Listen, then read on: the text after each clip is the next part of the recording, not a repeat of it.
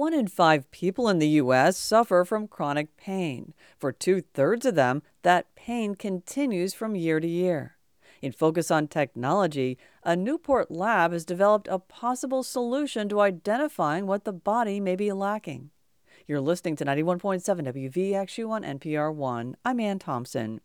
As a nurse in a detox center, Courtney Ike tries to get to the bottom of a patient's pain quickly. We were trying to really break down and see, what the cause of the pain was. And, instead of just keeping to increase their methadone dose, was there something else that we could as a whole look at to help them? There is, and Ike is using it.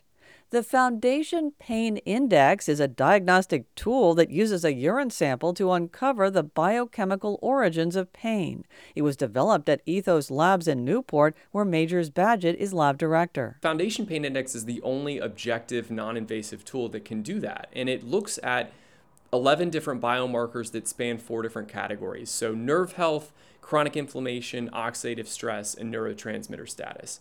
And so if anyone has a biomarker that is abnormal compared to a normal, healthy patient population, then that means that it could be contributing to the pain that they're experiencing. In one Ethos study with 17,000 chronic pain patients, 77% of them had at least one abnormality. So when I said those 4 different categories, you have very common things that people would recognize, like vitamin B12, vitamin B6, glutathione, CoQ10, stuff like that, serotonin, that you see in commercials, that you hear about in just public health discourse. And so that's really what we're looking at, to where an abnormality that indicates that you have a B6 deficiency could be directly impacting your nerve health. So way beyond asking somebody from a scale of 0 to 10, what are you? Absolutely. The gold standard has long been just that, subjective information, asking the patient, hey, how are you feeling today? The Foundation Pain Index generates a report identifying abnormalities and makes a targeted recommendation, like taking supplements. Badgett says some patients who have suffered from pain for 30 to 40 years have 5, 6, or 7 abnormalities. Nurse Courtney Ike took a group of people scoring moderately high to high on the pain scale and worked with them. We're seeing people with scores of 100 decrease even into the 50s or 40s. We were seeing significant decreases, which we would test the moderately high to high scores after they started their treatment. We would test them every month and monitor that.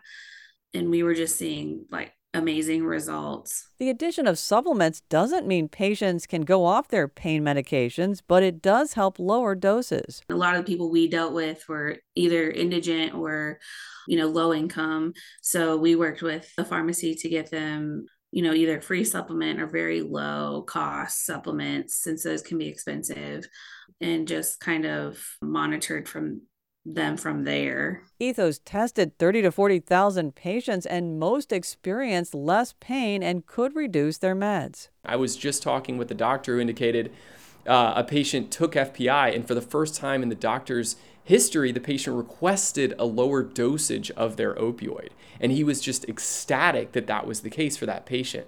And so to be able to see success stories like that through Foundation Pain Index is absolutely incredible. Badgett says many factors go into pain. For example, a mental health condition can magnify something like fibromyalgia or lower back pain. He says it's important to use targeted approaches like the Foundation Pain Index to figure out where that pain is coming from. The test is available nationwide. Badgett says Medicare and Medicaid pay for the Foundation Pain Index. It's unclear whether all private insurance companies do. Ann Thompson, 91.7 WVXU.